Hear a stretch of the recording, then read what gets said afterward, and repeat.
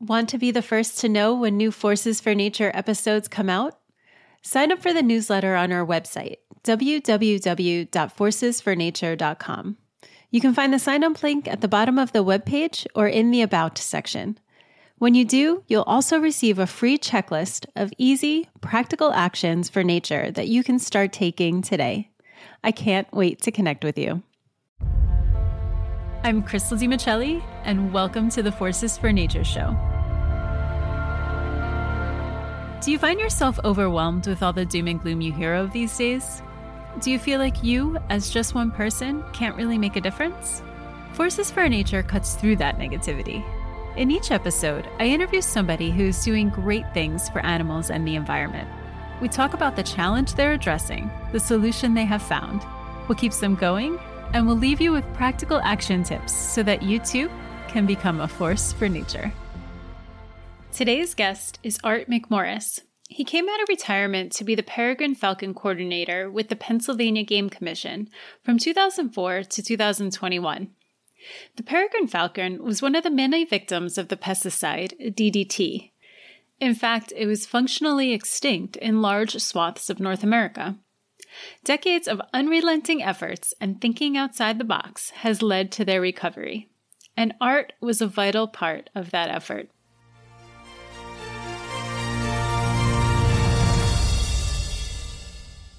Hi, Art. Thank you so much for joining me on Forces for Nature. It's so great to have you.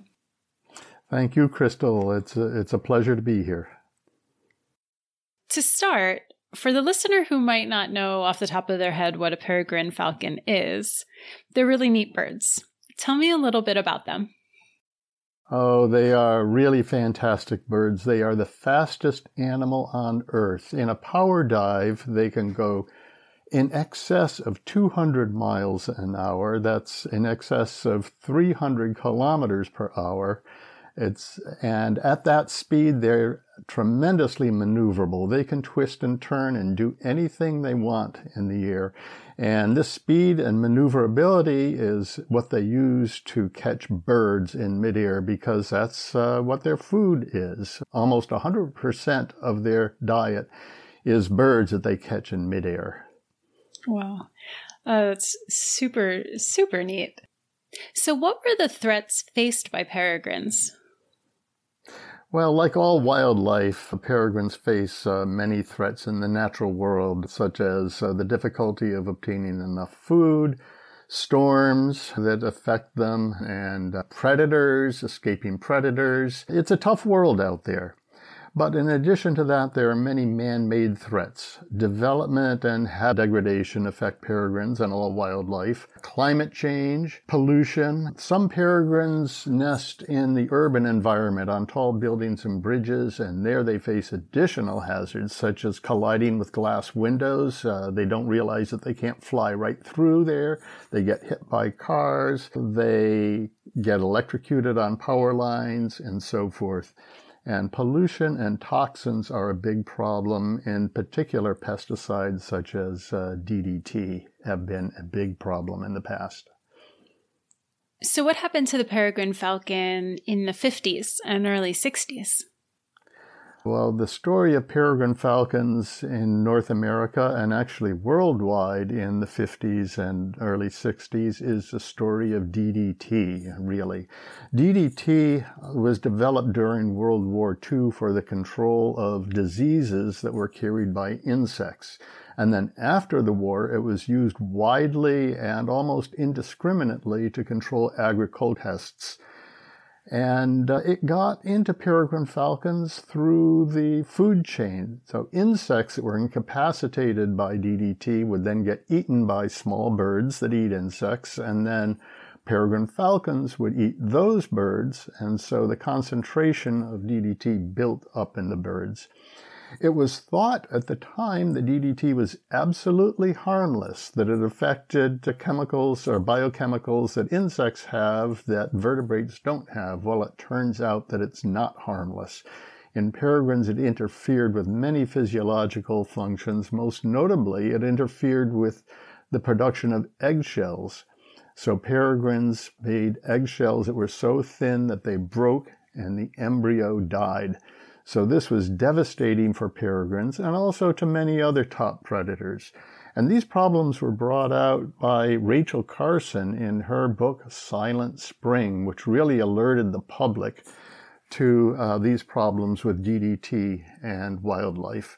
And it led eventually to the banning of DDT. So DDT has now been banned worldwide for agricultural uses, although it's still used in the tropics for control of insect-borne diseases such as malaria, which are really a very big health problem. So peregrine populations were devastated. By 1964, there were no successfully breeding peregrine falcons left in North America, east of the Rockies and south of the Arctic. That's how bad the devastation was. There were none.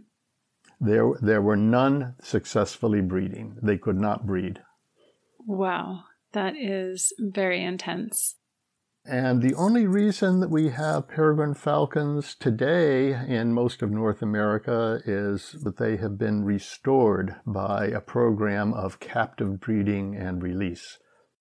Yeah, I mean, you're right. At the time, DDT was truly lauded and thought to be safe. I mean, I remember seeing images of people getting sprayed with DDT, like happily playing in it. It really makes me wonder what pesticides we're using now that will become our next DDT after more research comes out. I know glyphosate has been in the news a lot lately, but yeah, it's quite intense what it was doing to the wildlife populations. Did we know how to breed them in captivity at the time? The answer to that is a simple no. The whole idea was the brainstorm of Dr. Tom Cade, who is an ornithologist and falconer working at Cornell University, and he started a program called the Peregrine Fund. And his bright idea was to breed peregrine falcons in captivity and turn them loose, and that's how we could restore the population. However, nobody knew how to breed peregrine falcons in captivity. It had never been done before. Peregrines have been the favorite of falconers for thousands of years, but falconers always obtained their falcons from the wild. They did not breed them in captivity. So a lot of things had to be tried. In fact, many people said this would be impossible. Part of the mating ritual of peregrines is dramatic display flights that take square miles of open air space. How can you do this in captivity? So many approaches were tried. It finally worked. Some of the approaches included things like artificial insemination, but it worked. And then the next question was, since they had been wiped out by DDT, where do you get breeders? Exactly. That was what I was going to ask.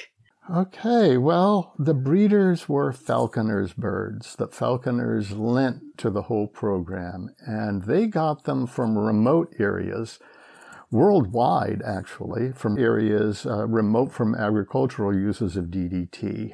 And in fact, 7 subspecies of peregrines were used. And even though the main subspecies found in North America was extinct, these 7 subspecies among them had a combination of characters which was similar to that of the now extinct subspecies, and so these characters have been bred back into the population.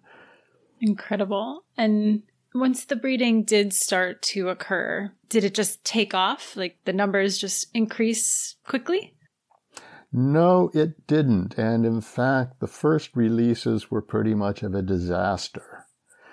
The first releases occurred at natural cliffs where peregrine falcons had naturally bred before the DDT era. This is where peregrine falcons nest in nature, is on high cliff ledges, which provides protection for them from predators.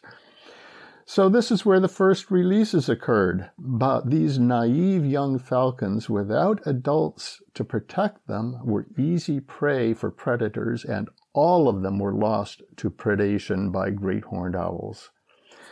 So as a result of that, the releases were temporarily stopped, and then they were restarted, but this time they were restarted in cities that had tall buildings and tall bridges, which the falcons see as artificial cliffs, and also at coastal towers, at artificial towers in salt marshes. Great horned owls don't like cities, and they don't like the wide open spaces of salt marshes. But these areas provided plenty of food for the falcons, shorebirds in the salt marshes, and pigeons and other urban birds in the cities. So this is where the second round of releases occurred. And this time it worked, but still it didn't take off. In Pennsylvania, we got our first pairs of nesting peregrine falcons in 1986 and 1987. But it was more than 10, and by 1990 we had 5 pairs in the whole state. But it took more. This is from the releases, and this is the first time that there were peregrine falcons since. Actually, the last successfully nesting peregrine falcons in Pennsylvania were in 1957, so it had been many decades, 30 years. So by 1990, there were 5 nesting pairs in Pennsylvania, but it took more than 10 years before the 5 increased to 10.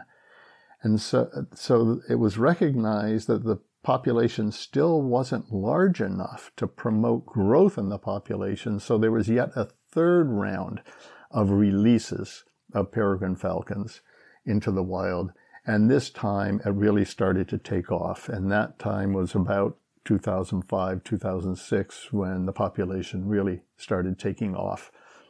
What a labor of love and dedication to just keep going at it after decades, and then failed attempt after failed attempt. I mean, that really goes to show how dedicated wildlife conservationists can be. There's so much heart in what they do.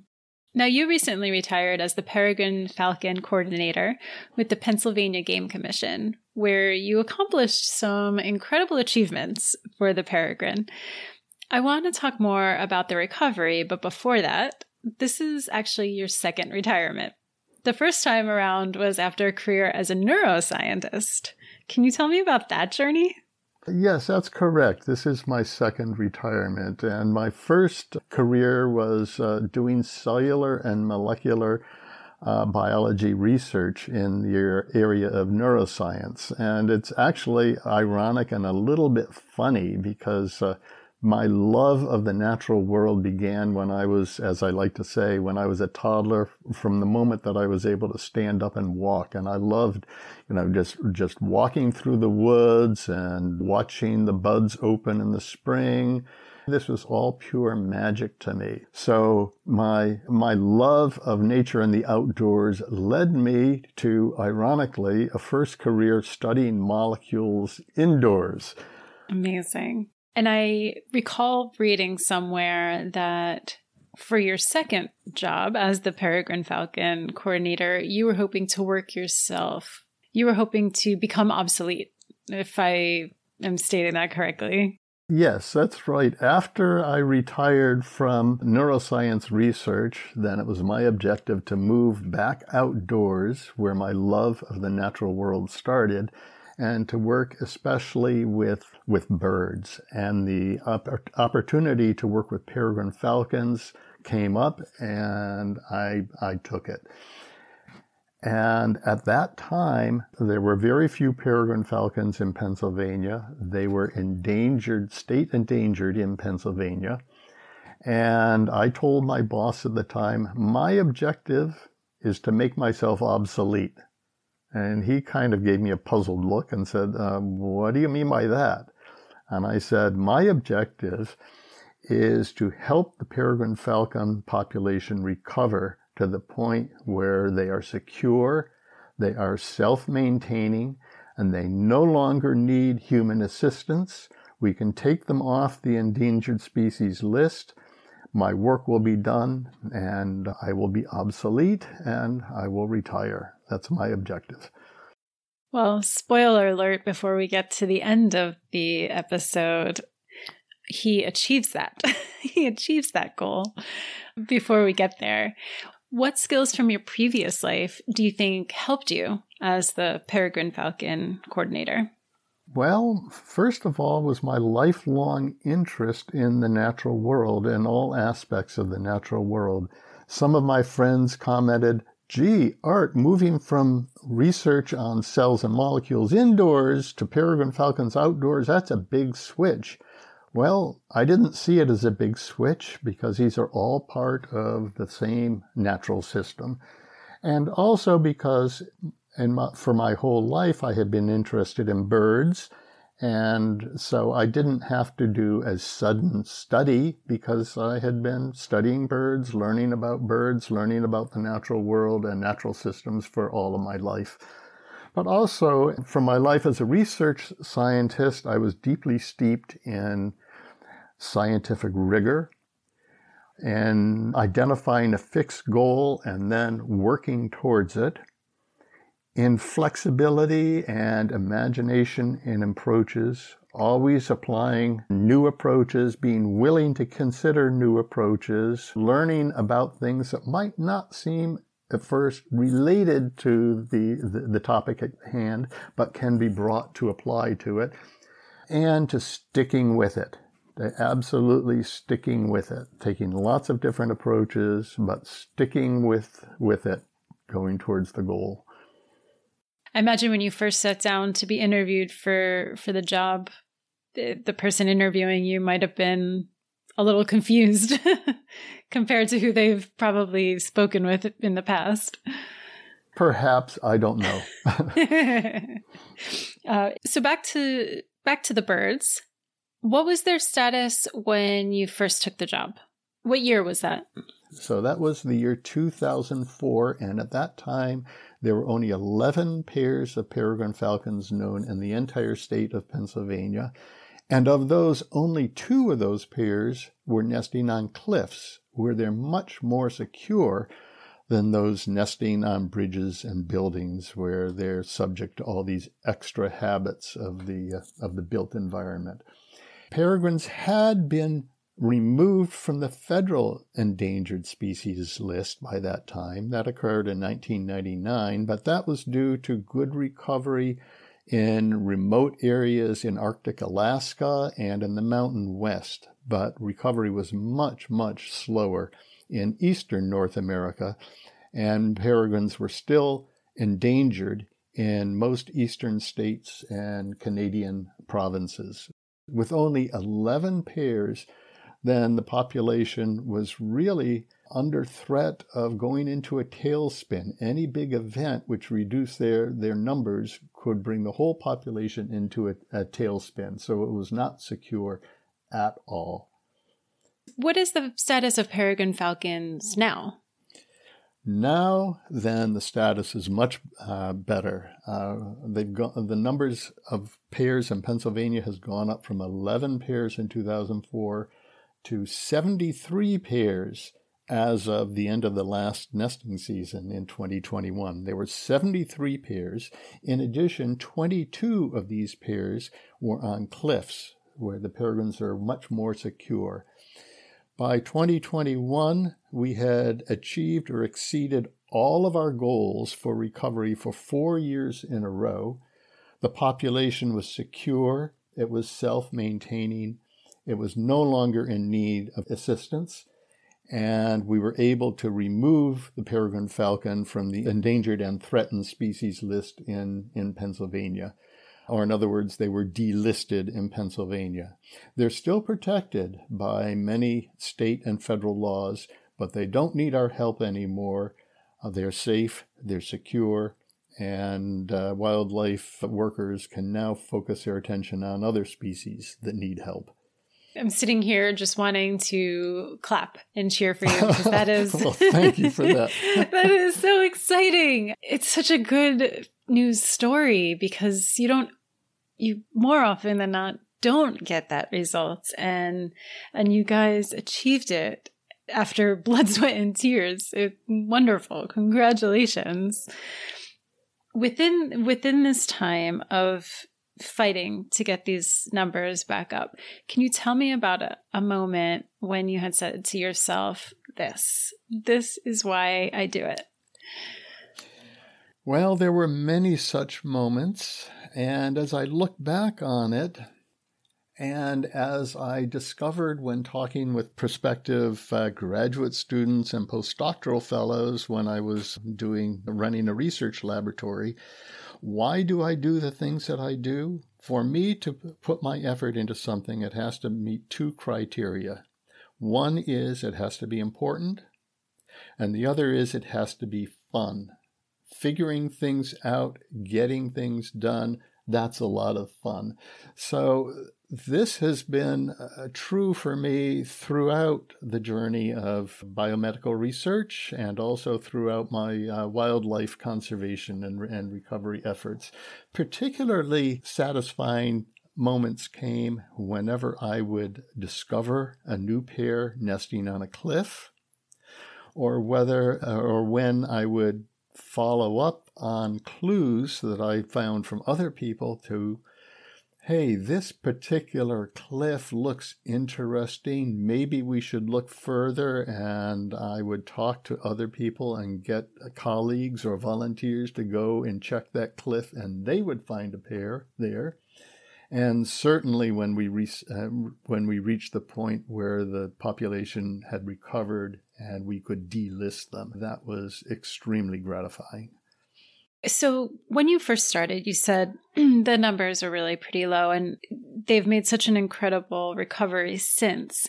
What's a lesson that you learned that's valuable for others who are trying to recover a species? The lesson that I learned is to set a clear goal and then be persistent. Keep at it. Work at it. You need to be flexible. You need to be creative in your approaches. You need to be willing to change your approaches as the need arises, to adopt new approaches as they become available. And not to be discouraged. There will be setbacks. In any endeavor, there are setbacks. And in any endeavor, there are parts of the job that you don't like. For me, it's paperwork. I hate paperwork. But don't be discouraged. Keep your eye on the goal. And most importantly, don't go it alone. All of these are processes that involve many people. So I would engage my colleagues at the Game Commission. And I also engaged an army of volunteers. Towards the end of this process, I had more than 400 volunteers that were helping out by searching for falcons, by monitoring their nesting success, and by verifying that the falcons fledged successfully. So work with other people. Most importantly, set a clear goal and stick to it. Now, more specifically to the peregrine, what did you do differently from all the previous decades? What do you think helped most in getting those numbers to steadily increase? Well, I think that is what I've just described, sticking to it and trying different approaches and getting lots of help from other people.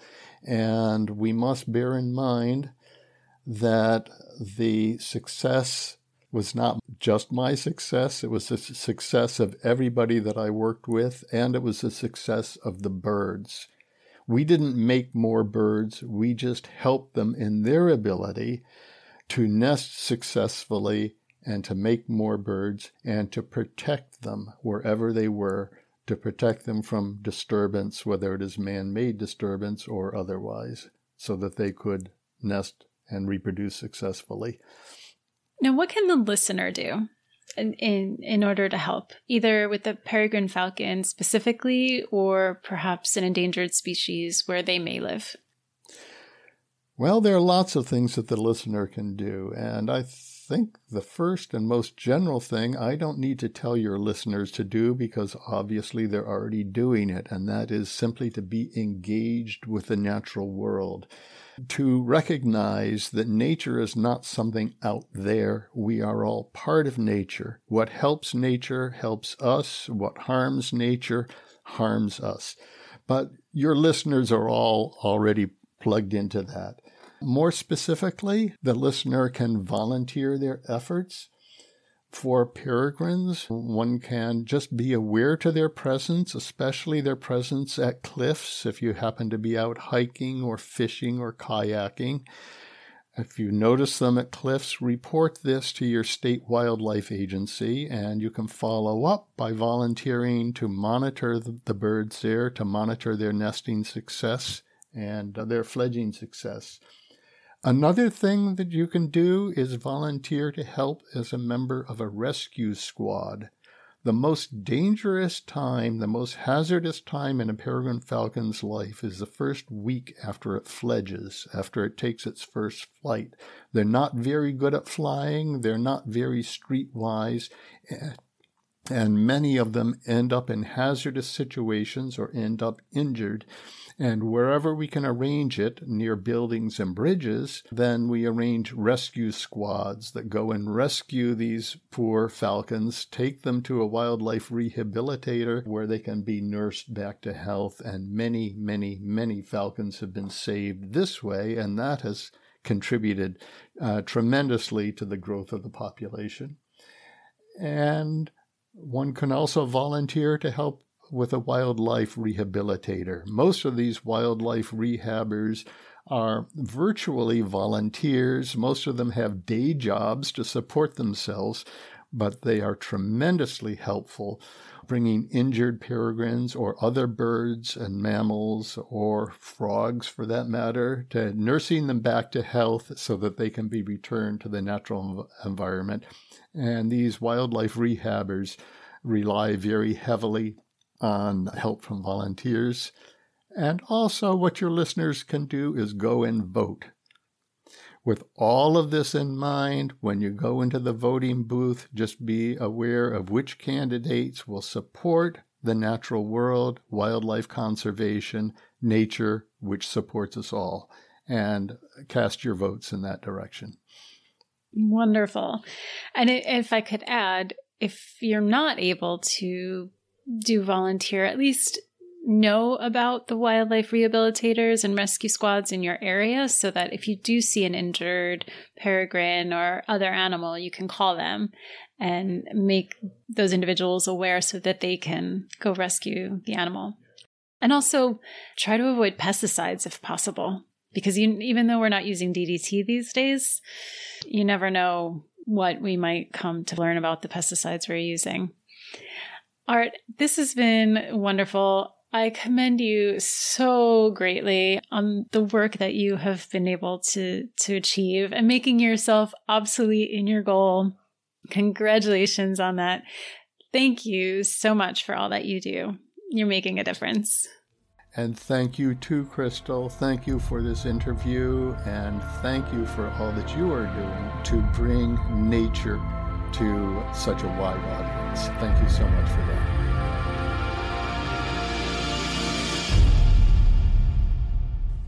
For me, one of the most interesting aspects of the success of the peregrine is that it requires the buy-in and coordination of many players who aren't usually a part of wildlife recovery efforts.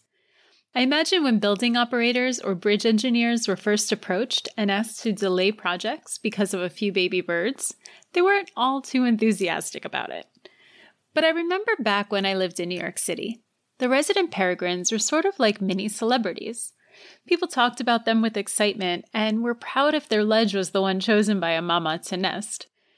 Now, I know that this is entirely different than living with, say, wolves.